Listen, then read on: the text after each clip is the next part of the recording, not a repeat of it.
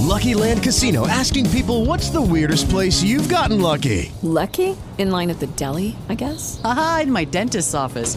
More than once, actually. Do I have to say? Yes, you do. In the car before my kids' PTA meeting. Really? Yes. Excuse me, what's the weirdest place you've gotten lucky? I never win and tell. Well, there you have it. You can get lucky anywhere, playing at LuckyLandSlots.com. Play for free right now. Are you feeling lucky? No purchase necessary. Void where prohibited by law. 18 plus. Terms and conditions apply. See website for details. Hello, it is Ryan, and we could all use an extra bright spot in our day, couldn't we? Just to make up for things like sitting in traffic, doing the dishes, counting your steps, you know, all the mundane stuff. That is why I'm such a big fan of Chumba Casino. Chumba Casino has all your favorite social casino-style games that you can play for free anytime, anywhere with daily bonuses. That should brighten your day a little. Actually, a lot. So sign up now at ChumbaCasino.com. That's ChumbaCasino.com. No purchase necessary. VGW Group. Void where prohibited by law. See terms and conditions. 18 plus. The True Crime and Paranormal Podcast Festival will be held on August 25th through the 27th, 2023 in Austin, Texas.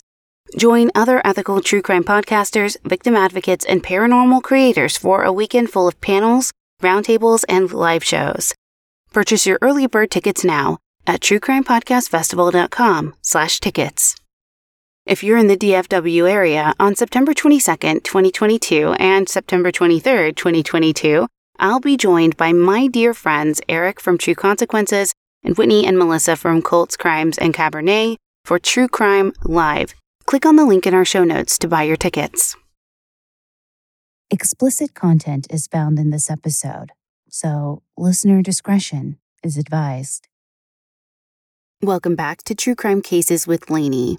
We may have a new name, but we'll still be bringing you the same quality of podcast and the same high level of respect for the victims of true crime, as always.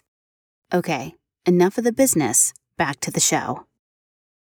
Solving a murder is always difficult, but in the 18th century, solving a murder was tremendously hard.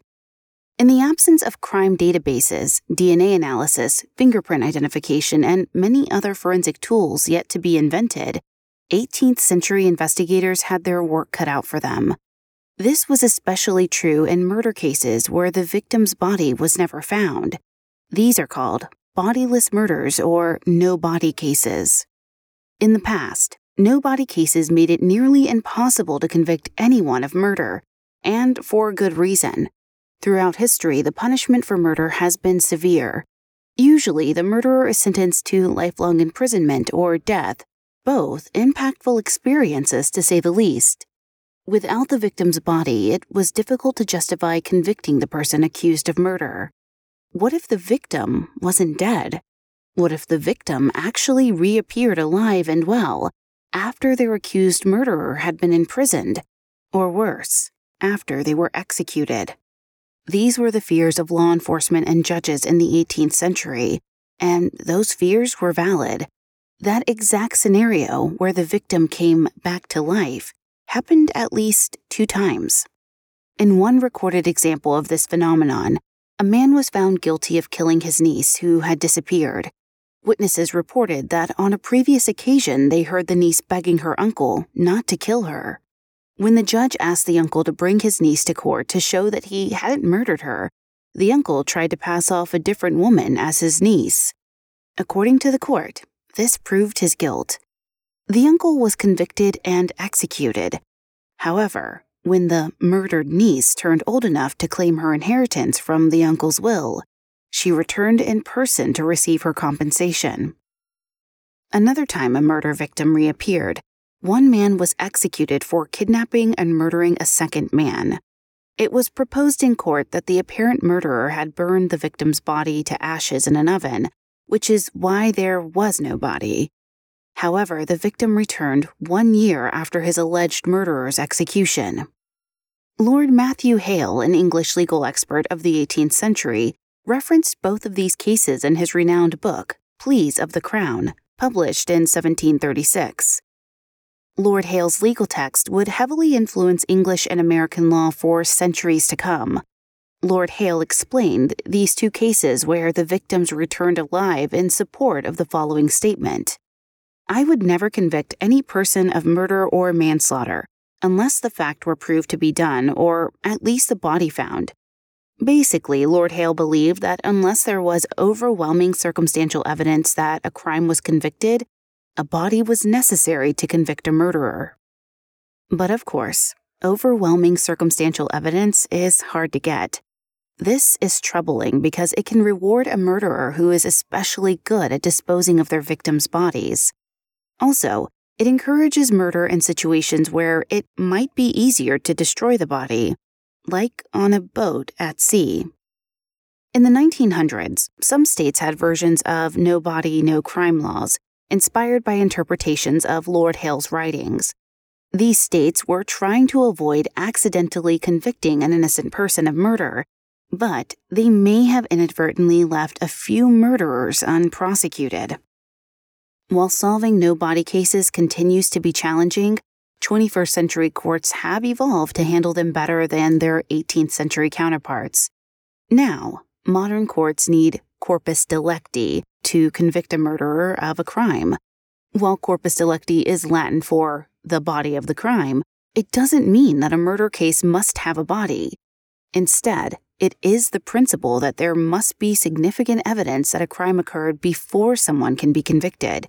That evidence can come from a victim's body, but it also can come from a combination of forensic evidence, witness accounts, and the accused's confession. According to Thomas Tad DeBias, a federal homicide prosecutor and author of the book No Body Homicide Cases, there have been an estimated 500 trials for no-body cases in the United States as of 2020. Of those 500 trials, approximately 40 cases have been solved in 15 states. On September 19, 2005, the state of Georgia solved their first no-body case when they convicted the murderer of 19-year-old Shannon Melendi. Okay, on to the show.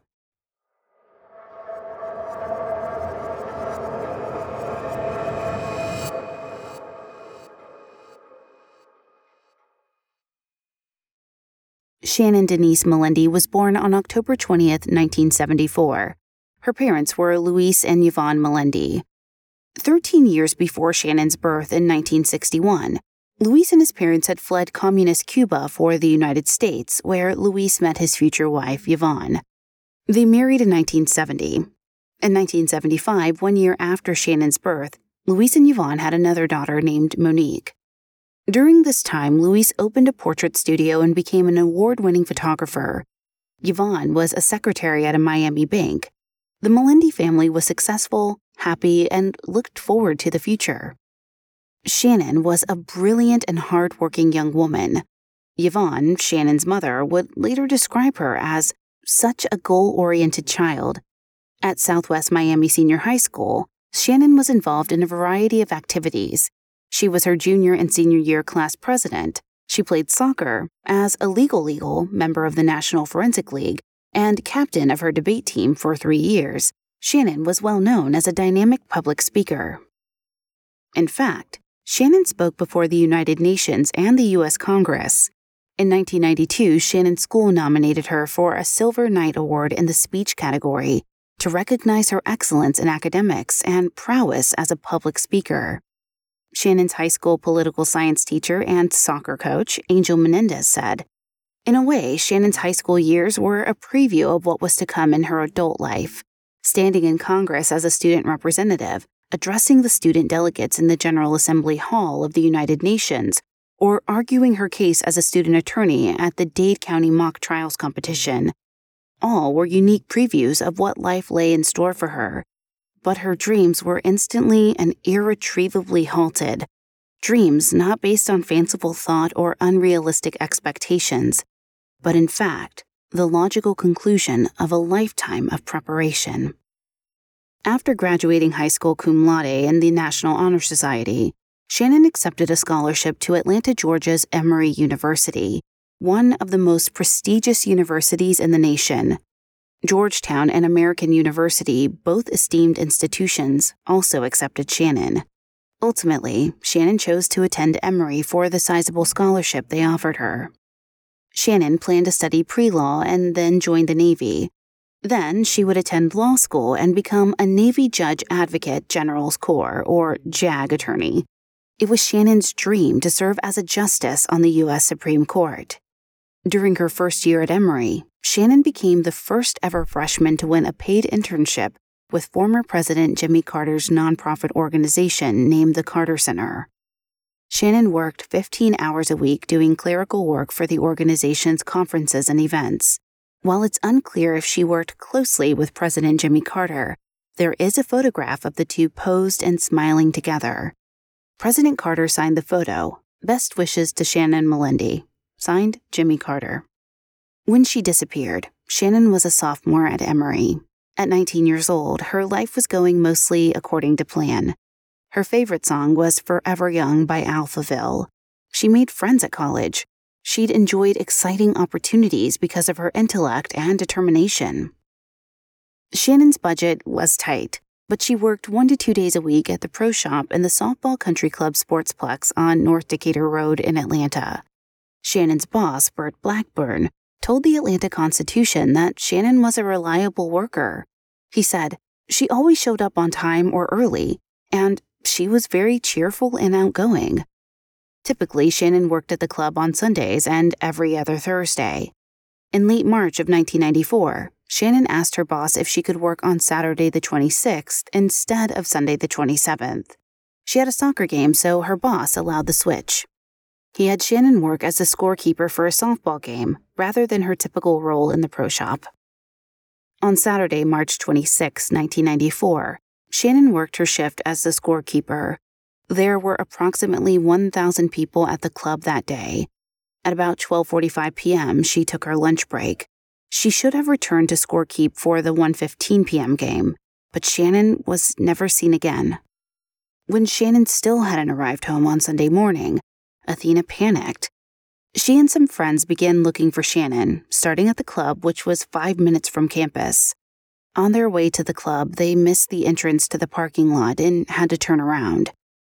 Turning around, they noticed Shannon's car, a black Nissan, parked at the gas station near the club. It was parked crookedly at the far end of the gas station. When they checked the car, it was unlocked with the key still in the ignition. According to those who knew Shannon, she was proud of her car and took excellent care of it. She would never have abandoned it at a gas station or left the keys in the ignition. At this point, Athena called the DeKalb County Police Department. She explained Shannon had been missing for 24 hours. Police spoke to a woman working at the gas station where Shannon's car was found. The employee said that the day Shannon had gone missing, she saw Shannon. Later, that same employee would change their story multiple times. By the end, the gas station employee could no longer recall if Shannon had ever been to her store. ABC reporter Rad Berkey spoke to the employee and found the employee's behavior and demeanor most unusual. The police quickly released Shannon's abandoned car to Athena. They hadn't even looked for evidence in the car, which completely shocked Athena. Athena had called Shannon's parents and told them Shannon was gone. Yvonne and Luis immediately flew to Atlanta and reported their daughter missing to the DeKalb County Police. Following their report, 50 to 60 police officers scoured several miles around the club. They searched creek beds and abandoned houses, buildings, and apartments, but found nothing. Since the officers couldn't identify any evidence of foul play, they explained to Shannon's parents that she had probably run off to Cancun on a whim. One officer said, "She'll turn up." Only 2 weeks ago, Shannon had spent her spring break vacation in Florida at Daytona Beach and Pensacola. Upon arriving home, Shannon called her mom to rave about the great tan she'd gotten. Later, the prosecuting lawyers would argue that Shannon's behaviors clearly warned of an unhappy woman preparing to run away. Despite the DeKalb County Police's fruitless investigation, the initial community support for Shannon's disappearance was impressive. With the help of the police, Shannon's friends and family collected $10,000 for a reward. They put up 60 billboards and 10,000 posters, all with a picture of Shannon, an explanation that she was missing, and a reminder of the $10,000 reward. Shannon's family reached out to President Jimmy Carter and Florida Senator Bob Graham. As a result, the FBI was involved within 48 hours. Former President Carter and his wife Rosalind also released a statement offering prayers for Shannon and her family, as well as a general request for any person with information regarding Shannon's case to come forward. Shannon's father, Luis, contacted Cuban-born actor Andy Garcia, as well as professional football and baseball player Bo Jackson for help. Both Garcia and Jackson recorded PSAs asking the public for assistance in finding Shannon. On Sunday, March 27, 1994, the day Shannon was reported missing, police recovered the body of a young woman. She had been wrapped with rope, weighted with 2 boat anchors, and left in the Oconee River near Athens, which is about 70 miles northeast of Atlanta. On March 30th, the police told the public that they were 99% certain the body was that of 19-year-old Claudette Fissick, not Shannon. Claudette and Shannon looked somewhat alike since they were both 19 years old, had a slender body type, and had dark hair. Claudette was a student at Southern Tech in Marietta, Georgia, which was 20 miles northwest of Atlanta. She had been missing since February 16, 1994, and was last seen at a classmate's home. Claudette had said she was leaving to visit her parents in Aiken, South Carolina, but 2 days later, Claudette's car was found abandoned in northwest Atlanta. Investigators would later find that Claudette's boyfriend, 23-year-old Jason Ragland, was the killer. The day she went missing, Claudette and Jason had planned to go to her parents to tell them she was 4 months pregnant. They got into an argument and Jason strangled Claudette. He retrieved anchors from a construction site near his workplace and dumped her body in a river. To avoid the death penalty, Jason pled guilty to Claudette's murder. He was sentenced to life in prison, and to this day, Jason claims he is innocent. After determining that Claudette's body was not Shannon's, the police had no leads. They continued to treat the case as a missing persons rather than a kidnapping, despite Shannon's parents consistently asserting that their daughter was in grave danger. On March 29th, 2 days after Shannon was reported missing, a man called the DeKalb County Police Department and said he kidnapped the missing girl at the gas station. He explained he was going to keep her until he was through with her. Despite that horrifying phone call indicating Shannon had been kidnapped, on March 30th, the police youth unit told the media that Shannon's case was being treated like any other missing persons report. They explained that they were approaching Shannon's case from 2 angles, that harm has come to her and foul play was involved, or she might be doing this to herself.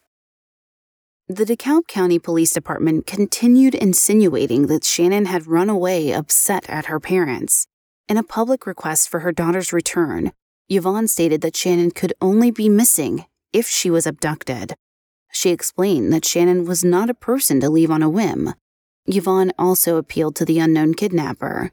She said, "If the people who have my daughter now are looking or are letting her watch us, we want to say, please give her back, and we love you, Shannon." Luis, Shannon's father, said, "This is not a disappearing act. Shannon's car was found with the keys in it. That is totally out of character." On April 6th, the Emory University Counseling Center received a phone call. The man on the phone sounded eerily similar to the person who called the DeKalb County Police Department on March 29th. The man said, "I know you can trace this line. I have Shannon. She's okay. She's lonely. To prove I have Shannon, I'm going to tape her ring to the back of the phone." With the help of caller ID, the police tracked down the place where the man called from. It was a payphone by a Waffle House in Rex, Georgia. Near the phone, police found a blue topaz ring in a small cloth bag wrapped in masking tape. Shannon's godmother gave her that ring. The unknown man was telling the truth. He had Shannon.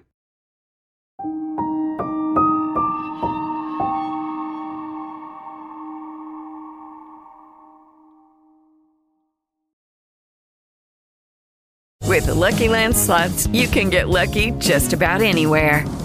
This is your captain speaking. We've got clear runway and the weather's fine, but we're just going to circle up here a while and get lucky. No, nothing like that. It's just these cash prizes add up quick. So I suggest you sit back, keep your tray table upright, and start getting lucky. Play for free at LuckyLandSlots.com. Are you feeling lucky? No purchase necessary. Void where prohibited by law. 18+ terms and conditions apply. See website for details. Don't you love an extra $100 in your pocket? Have a TurboTax expert file your taxes for you by March 31st to get $100 back instantly. Because no matter what moves you made last year, TurboTax makes them count. That means getting $100 back and 100% accurate taxes, only from Intuit TurboTax. Must file by 3/31. Credit only applicable to federal filing fees with TurboTax full service. Offer can be modified or terminated at any time.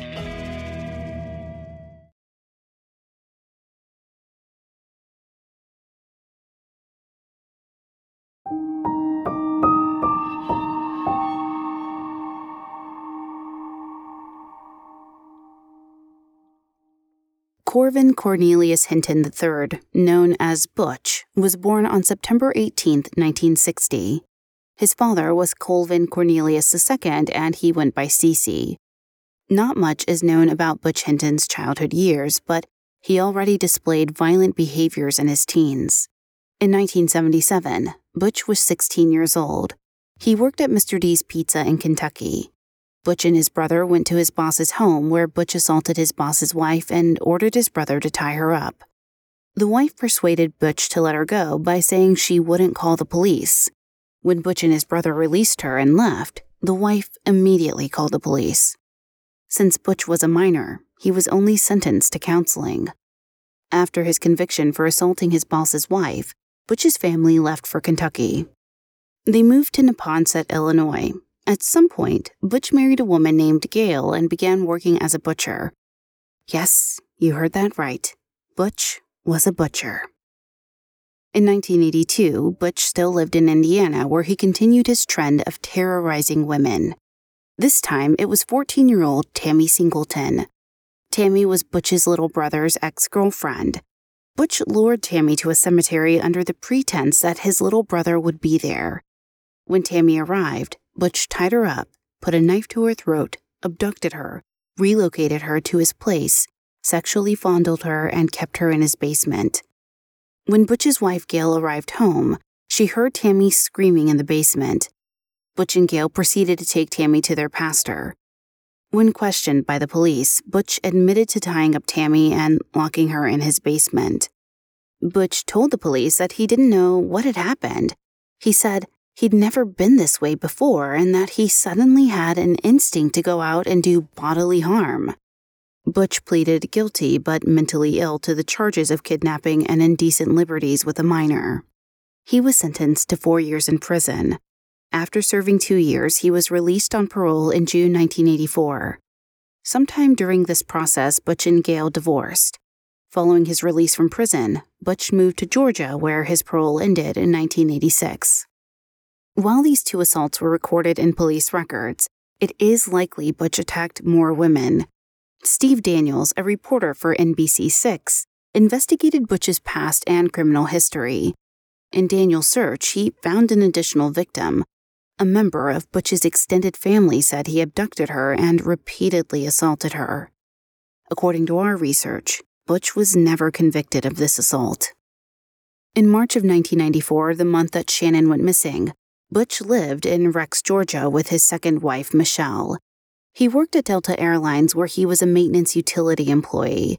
Butch also worked part-time as an umpire at the Softball Country Club Sportplex on North Decatur Road in Atlanta. That's right, the same club where Shannon Melendi worked. Cut to April 6th. The police have tracked the phone call of a man who claims to have Shannon held hostage. The man called from a payphone in Rex, Virginia, the city where Butch lived. The small cloth bag used to hold Shannon's topaz ring is traced back to a manufacturer who said the only company they worked with in Georgia was Delta Airlines, the place where Butch worked. Delta Airlines also used the brand of masking tape found with Shannon's ring. Police also found small particles of metal debris on the masking tape. The debris was a combination of metal found only in environments involving jet engine maintenance and repair, such as a Delta Airlines facility. Approximately 2 weeks after Shannon's ring was discovered, Shannon's parents shared the development with the media. Police initially told them not to share the story for purposes of the investigation, but Luis and Yvonne were at their wits' end. Luis told reporters that The FBI said it was good news that he was letting us know she was alive and was okay. Yvonne said, "We thought we would get another phone call. We were optimistic that she was alive, but it's more than 2 weeks, and no call." In response to Louise and Yvonne's desperation, Florida Senators Bob Graham and Connie Mack wrote a letter to the U.S. Attorney General Janet Reno explaining Shannon's case. Almost immediately, an FBI task force was created to work with local police. This was when everything changed. Shannon's case wasn't a missing persons investigation anymore. It was now classified as a kidnapping. They replaced the posters and billboard that had explained Shannon was missing with ones that she was now kidnapped. Shannon's case was featured on The Oprah Winfrey Show, America's Most Wanted, and more. Finally, the case had momentum. But the FBI task force and other law enforcement had to make up for lost time. Because the DeKalb County Police Department had waited so long to take Shannon's disappearance seriously, many pieces of evidence were gone. Security tapes were erased. Shannon's car had been released to her roommate before it was searched for evidence. The FBI agent who took Shannon's topaz ring from the small cloth bag didn't wear gloves. The ominous calls by an unknown man who claimed to have had Shannon weren't recorded. To add insult to injury, no one was interviewed the weekend after Shannon's disappearance. It was Easter and, at that time, only a missing persons case. Also, police had focused their attention on the 1,000 people at the club that day instead of searching employee records. If they had, they would have seen that one of the employees working the same day as Shannon's disappearance was a convicted violent offender. When they finally spoke to Shannon's coworkers, police discovered several players had complained about the umpire working at the March 26th softball game. The players said that the umpire was distracted. He kept looking at and talking to the scorekeeper. One player explained that when they were throwing a pitch, the umpire would turn around to chat with the scorekeeper before the ball crossed the plate. The player said it was like he was obsessed with her. The scorekeeper was 19-year-old Shannon Melendi. The umpire was 34-year-old Butch Hinton. Law enforcement found that Butch was originally scheduled to work a full day on Saturday, March 26th. However, Butch called another umpire to cover the second half of his shift. He said he had a hot date. When the umpire couldn't cover his shift, Butch called his supervisor. Knowing that a hot date was not a good excuse to leave work early, Butch changed his story. He told his supervisor that he needed to take care of a family member who had been beaten by her husband. But Butch's actual plans were far more sinister than the lies he told his colleagues. The day before, on March 25th, Butch learned that his wife was going to be out of town on the 26th. Butch called his wife's best friend. He asked to meet her on the afternoon of the 26th. He told the friend that it was important that she didn't tell anyone where she was going or who she was meeting. Butch lied and told the friend that his wife would be there. From these details, it's clear Butch planned to attack his wife's best friend, but she refused to meet with him. When he arrived at work, Butch met Shannon, and she became his new target. On the 26th, Butch left the club around 12:45 p.m. for his hot date.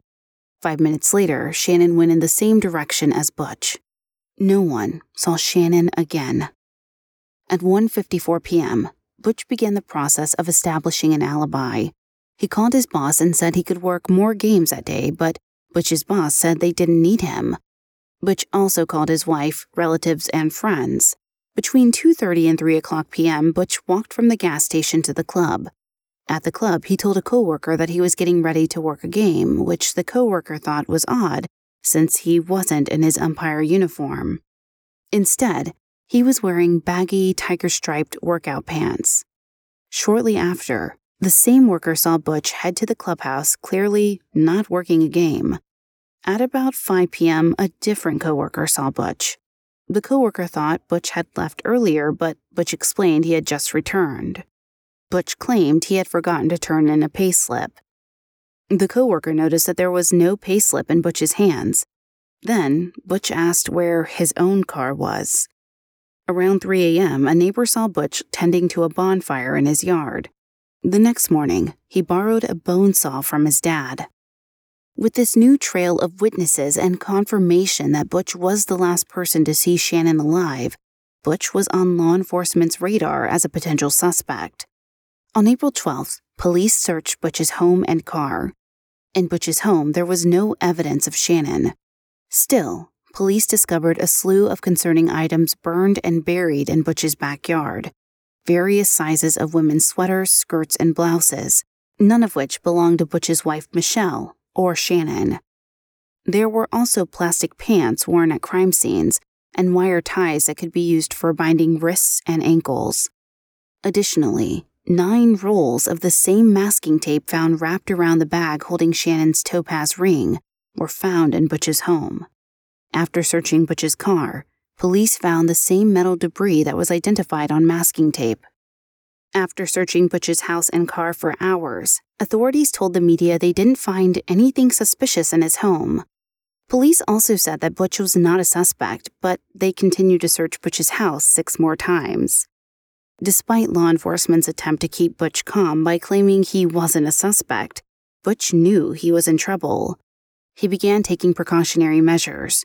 First, Butch asked his coworker at Delta Airlines to get him a pass card ticket to attempt to flee Georgia. Pass card tickets could only be used by employees wearing suits, but Butch didn't own a suit. He asked another coworker if he could borrow one. In the end, Butch's efforts didn't matter. The same night Butch planned to flee, the media publicly reported that he was possibly a suspect. Butch never returned to Delta Airlines, so he didn't receive the pass card or the suit. Unfortunately, the courts did not believe there was enough evidence to charge Butch with Shannon's murder. The lead prosecutor, John Petray, later explained, Hinton's background, his previous arrests, his history as being a sexual predator had come to light, but there was no body, no crime scene. No eyewitnesses could really put them together. They had been on the same softball field that day, but that was it. By June 1994, 3 months after Shannon's disappearance, her father Luis said that the FBI was no longer actively looking for Shannon. Luis was so distraught that he stopped working as a photographer. He was convinced Butch murdered Shannon, but the investigation was dwindling. There were no fresh leads. The case went from 12 full-time investigators to 1. Chuck Johnson, the DeKalb County Police spokesman, said authorities were no closer to solving Shannon's kidnapping. Chuck said, "We need a break." Chuck's declaration was disheartening to those who cared about Shannon. By July, 4 months after Shannon's disappearance, Luis told the media that Captain Rodney Maddox of the DeKalb County Police called to explain his theory on Shannon's disappearance.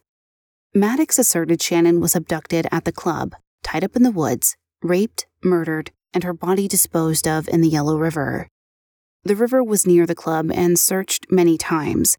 They never found any trace of Shannon's remains in the river. Luis said he was in hysterics when he heard Maddox's unsupported theory. While Maddox confirmed to the media that he spoke with Luis, Maddox wouldn't confirm the contents of this conversation. Maddox told the media, "As time goes by, it's less likely that she's going to be alive. I think that's a very realistic statement, even if it's a difficult pill to swallow." On September 9th, 1994, Butch's house caught on fire. The house was severely damaged, especially the back. Butch filed an insurance claim. Law enforcement would come to believe Butch committed arson to rid himself of any remaining evidence of Shannon's murder. To this day, Butch says the fire was an accident. At this point, Shannon had been missing for 6 months. In late September, Luis, the FBI, and the local police all reported that the authorities believed Shannon to be dead. However, they each had a very different interpretation of when a suspect would be arrested. Luis said, "The authorities feel that this case is solvable, and in the next few weeks they might have an answer." FBI Special Agent Jerry Waring said there was new information that could lead to finding Shannon. DeKalb County Police spokesman Chuck Johnson said, "We are continuing to follow the leads that we have, but we are not a great deal further along than when she first disappeared." At this point, neither the FBI nor the police would comment on if the fire at Butch's house was related to Shannon's disappearance. After quitting Delta Airlines and the club around the time when authorities searched his home and car, Butch lived his life as a free man for quite a while. He taught Sunday school at his church. He managed a McDonald's in College Park, Georgia. Life was practically normal. And, as was normal for Butch, he continued to attack women. In December of 1994, Butch grabbed 19-year-old Della Cogburn's arm while she was walking home after a shift at McDonald's. He threatened her, saying, "I've taken care of women before and wouldn't mind doing it again." Luckily, oncoming headlights spooked Butch. He let Della go and walked away. Della reported Butch and he was arrested on January 27, 1995 for false imprisonment. Charges were dismissed in February when Della didn't appear at the preliminary hearing. In June of 1995, Butch was indicted for burning down his house. The prosecution said Butch poured flammable liquid throughout his house, set it on fire, and collected $185,000 in insurance money. Butch claimed a faulty vacuum started the fire. Due to suspicions that Butch was attempting to cover up Shannon's murder, the arson case gained publicity in the Atlanta, Georgia area. The trial was moved to Panama City, Florida to avoid a biased jury. As a result of the arson trial, Butch was convicted of mail fraud and using fire to commit a felony in January 1996. Butch was sentenced to a maximum of 10 years in prison. In December of 2003, he was released after about 8 years in prison. Police reinvigorated their efforts to convict Butch of Shannon's disappearance and murder. The lead prosecutor, John Petray, was certain Butch was the perpetrator. John called Shannon's father, Luis, to share his intentions. John later recalled the conversation, saying, "I remember the conversation very well. I said, 'My name is John Petray. I'm a prosecutor in DeKalb County, Georgia, and I believe that we're going to be able to open a case on Butch Hinton for the murder of your daughter.'" And there was a long pause, and Luis said, "I've been waiting for 10 years for this phone call, and that's when I knew I was going to do it." Using electron microscopes, investigators definitively tied Butch to Shannon's topaz ring. They confirmed the metal debris on the tape and bag around her ring was the same metal debris found in the Delta Airlines facility where Butch worked. They also matched it to metal debris in Butch's car. Butch also made a lot of incriminating statements to fellow inmates when he was serving time in prison for arson. One inmate found Butch screaming in the night. When Butch woke, he claimed he didn't kill the girl at the softball park, but the demon inside him did. Another inmate, Curtis, mentioned to Butch that he once knew a person who was convicted of murder without a body. Butch showed extreme interest in this conversation. He asked Curtis to show him how to research no-body cases in the law library. Later, Butch asked Curtis to sign an affidavit that they hadn't discussed Butch's case. Butch admitted to multiple inmates that he left items in Shannon's car after the murder and said that the police were stupid not to have searched it. Butch told one inmate that Shannon's body had been scattered to the wind and proceeded to describe the best way to dispose of a body: cut it up, crush the bones, and throw the pieces in a river. Butch bragged that he was a butcher so he could butcher a cow in as few as 30 minutes without getting blood on him. On multiple occasions, Butch told his fellow inmates that God forgives murder and that he would be forgiven no matter what he had done. On August 30th, 2004, 10 years after Shannon disappeared, Butch was finally indicted with malice murder and felony murder. He could not be charged with kidnapping because the statute of limitations had passed. Throughout the investigative process, Shannon's dad, Luis, was outspoken about his distaste for the justice system's treatment of Shannon's case. When Butch was arrested, Luis said that if the judge who had sentenced Butch to 4 years in prison for the attack on 14-year-old Tammy Singleton had given Butch a more severe sentence, Shannon would be alive today. Luis said, "We are supposed to trust our lawmakers and judges, but some of them are not doing their jobs, period." Lead prosecutor John Petray expressed similar sentiments. John said, "Butch Hinton is an extremely dangerous sexual predator. His ferociousness, his sexual appetite, it should have been apparent that this is not just a young man who slipped up. He was building up for bigger things." A year later, in August of 2005, Butch went to trial for Shannon's murder. Since there was no body, the prosecution didn't seek the death penalty. Just like Lord Matthew Hale suggested, the prosecution's priority was to prove a crime had been committed. Only then could they propose that Butch committed the crime. First, the prosecution established that Shannon did not run away. She was a generally happy woman. Shannon spoke to friends and family regularly. She had raved about her tan after her Florida spring break vacation. The prosecution openly admitted there was little physical evidence.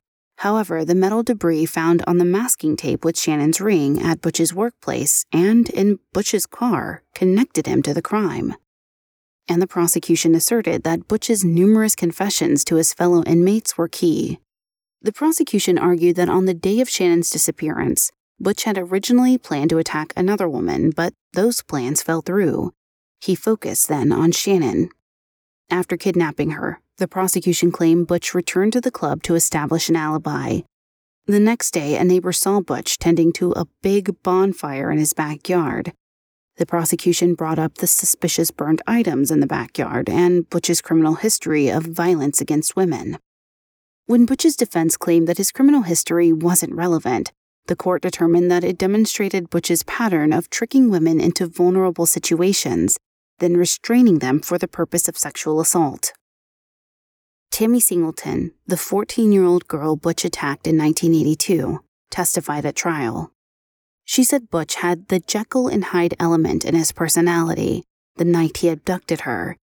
At first, he was nice. Then he'd show violent rage, then contrition, she said. I saw what I would describe as the presence of evil in his eyes. Butch asked Tammy to forgive him before he and his then-wife Gail freed her. Gail testified that when she freed Tammy, Butch was near catatonic. In closing arguments, the prosecution compared Butch Hinton to a demon. The defense claimed that the prosecution's evidence was not enough to convict Butch. They said, Mr. Hinton did some terrible things in the past, but it would be a huge jump to convict him of murder when there was no body, no blood, and no sign of violence at Butch's house. The defense claimed that the inmates were lying about Butch's confessions to get better sentences. They theorized that Shannon ran away or a different person kidnapped her. They accused Shannon of abusing drugs and alcohol as well as being promiscuous. Real original. Fortunately, the judge immediately stopped further remarks on Shannon's character and lifestyle. While the defense insinuated that Shannon may have run away due to stress from her tight budget, Shannon's friends countered that she was coping well. Shannon remained outgoing and friendly. Her friends said she wasn't stressed enough to run away. On September 19, 2005, after the jury deliberated for 9 hours over the course of 3 days, Butch was found guilty for malice murder and felony murder. Butch remained emotionless when he heard the verdict. That same day, Butch was sentenced to life in prison with the possibility of parole. On the stand, Shannon's mother Yvonne spoke to Butch, saying, "This is the first and last time I will ever speak to you. You murdered Shannon, but you did not kill her spirit. She will live on in our memories forever." She later told the media, "I want him to spend a very long, miserable life in prison. That's where he belongs." It was the first no-body murder conviction in the state of Georgia. The prosecution attempted to increase Butch's sentence to life without parole, but it wasn't legal then. Later, Butch appealed his conviction, but on July 17, 2006, the Supreme Court of Georgia denied it. Immediately following the denial, Butch spoke to his father about what happened to Shannon. Then, Butch reached out to the local police department. Butch said, "I can't live like this no more. If I have to stay in a cell for 23 hours a day for the rest of my life, at least I can breathe. She can't. The prison that I am in is no comparison to the prison inside of me." The time had finally come. Butch had confessed. ABC News reported the confession. Butch's confession confirmed most of the story prosecutors had put together for the trial. Butch admitted he planned to rape his wife's best friend on March 26, but she refused to meet up with him. After meeting Shannon for the first time at the softball game, Butch invited her to lunch. Shannon accepted. They ate at Burger King, and as they were driving his car back to the club, Butch faked a wrong turn. He pulled onto a highway and towards his home in Rex, Georgia. Then he pretended to have a leg cramp and convinced Shannon to drive. When Butch climbed in the back seat, he pulled out a knife he'd hidden in the floorboard and held it to Shannon. Butch forced her to drive to his house. Shannon asked, "What are you doing?" Butch replied, "Don't argue, just drive." Once at Butch's place, he bound Shannon in his guest room. He convinced her he only wanted to steal her car. He'd released her when he sold it. Butch made phone calls to establish an alibi, leaving Shannon tied up. Butch returned to the club and drove Shannon's car to a gas station. He left the car unlocked with the keys in the ignition, hoping someone would steal the car and throw the police off track. Butch went back home, untied Shannon, and raped her. He tied her back up, this time face down on the floor. Throughout the entire endeavor, Butch said Shannon was calm and cooperative. She never lost control of her emotions. Butch said she didn't ever try to scratch, no hitting. Butch reassured Shannon repeatedly that he would let her go once he sold her car, but that was never his intention. Butch left Shannon bound to the floor of his guest bedroom while he went to see the Mighty Ducks in theater with his niece, nephew, and their parents. He returned home around 10:30 p.m. Shannon was where he had left her. He raped her a second time and then panicked. He didn't know what he was going to do with Shannon. After some time, he went to bed. At 2 a.m., Butch got up. He saw Shannon laying on the guest room floor. Butch said that he stood there staring, thinking about how he was going to take her life. Then, Butch grabbed a necktie off the tie rack in his room. According to Butch, she had no idea he was there. He suspected she was asleep. Butch said, "I came over on top of her real quick. I took the tie and put it around her neck. I think I crossed it and strangled her right there. She stopped moving. It happened a lot quicker than I ever thought." For the next hour and a half, Butch paced as he considered Shannon's lifeless body. Initially, he was concerned she was only unconscious, but her body became cold and pale. He eventually moved her body to a rollaway dumpster on the side of his house. Later on, he put Shannon's body on a bed of logs and brush and set it on fire with gas. At 7 a.m., Butch called his dad. Butch told his dad that a tree fell on his car, so he needed to borrow his bow saw. His dad offered to bring the bow saw over, but Butch insisted on picking it up himself. When Butch returned, he claimed that Shannon's body was completely incinerated by the bonfire. It's unclear if this is true. According to Officer.com, a wood fire would not get hot enough to burn the bones of a body. During the cremation process, which is significantly hotter than a wood fire, larger fragments of bones still have to be ground up. After retrieving his dad's bow saw, Butch dressed and went to church. At 2 p.m., Butch's wife, Michelle, got home. He was concerned she'd asked about his weekend, so he distracted her by taking her to dinner at Olive Garden. Then, Butch gave her one of the 2 rings he had stolen off Shannon's fingers. He told his wife he had bought the ring from a friend who had recently separated from his fiancée. The second ring he stole was the blue topaz ring found in a cloth bag bound with masking tape. Around 11 p.m. that night, Butch was paranoid police were coming to search his house. He got up and cleaned Shannon's ashes from the bonfire, telling Michelle he had to prepare the yard for the landscaper the next day. Michelle's role in all of this is really unclear. 11 o'clock at night is an odd time to clean your yard for the landscaper, and Michelle held the bag as Butch poured in Shannon's ashes from the bonfire. So, did Butch grind up Shannon's unburned bones, or did Michelle ignore them? Butch claims Michelle had no idea they were Shannon's ashes.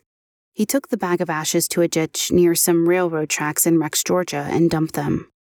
After finding out what Butch confessed to, Shannon's father, Louis, told ABC News he was skeptical that there was more to the story. Louis said, "He is a more professional criminal than the police are professional policemen. He killed her and burned her body in the backyard. The police were out there and they could not find a trace of my daughter. I don't believe that." Today, Butch Hinton is incarcerated in Hays State Prison in Chattooga County, Georgia. In 2011, 51-year-old Butch wrote a letter to an unknown person outside of the prison that says, "I committed a murder in 1994. For 12 years, I lied and manipulated so many people into believing I was truly an innocent man who was being falsely accused of murder. But in July of 2006, the weight of my guilty conscience was too much to bear, and I confessed and admitted my guilt. I then lost my family and all my friends due to the hurt and pain I caused them by my deceit. I now must reap the consequences of my actions from that day. Since Georgia law did not allow Butch to be imprisoned without parole, he becomes eligible for parole approximately every 8 years. He was denied parole in 2012 and again in 2020. Each time Butch becomes eligible, the Melendi family is forced to go before the board and fight for Butch to remain in prison. Shannon's mother, Yvonne, said, "Butch has a sliver of hope that he'll be released someday. It's very difficult for us to move on. We have to bring our guts up all over again and lay them out, and it hurts." Luis expressed his anger at Butch's continual opportunities for parole by saying, if they let him out and he kills someone else, it's on them, not us. The next time Butch is eligible for parole, Luis and Yvonne will be in their 80s. Luis expressed concern that Butch will still be eligible for parole when they have passed, and that Shannon's little sister, Monique, will have to deal with this animal alone. Monique has said, "It's a huge weight on us. In my heart, I don't believe that he'll get out, but I have to continue fighting to make sure that doesn't happen." Butch will be eligible for parole again around 2028. There is a change.org petition available to express support for Butch's continued incarceration. We'll include the link in our show notes. Following Shannon's death, a street near her alma mater, Southwest Miami Senior High School, was renamed Shannon Melendi Drive. The decision to rename the street was unanimous. The high school also retired Shannon's soccer jersey, which was number 19. Sadly, Yvonne passed away on May 19, 2021. Yvonne once described her daughter by saying, "Shannon tried to show people that there are not just weeds on the side of the road, that there are flowers that grow in between, and they are really pretty." Thank you for listening. If you enjoyed this episode, please leave us a positive review and rating on Apple Podcast or your podcast player of choice. It really does help. You can find us on most social media channels, Twitter at truecrime_cases, Facebook.com/TCFC podcast, and Instagram at True Crime Cases with Lainey. And of course, our website is truecrimecasespodcast.com. If you have an episode request, send us an email, tcfcpod@gmail.com. This episode was researched by Haley Gray and written by Andrea Marshbank. Content editing by Brittany Martinez. Produced by Neeks at We Talk of Dreams. Check them out on Twitter at We Talk of Dreams or WeTalkOfDreams.com. Production assisted by Jesse Hawk.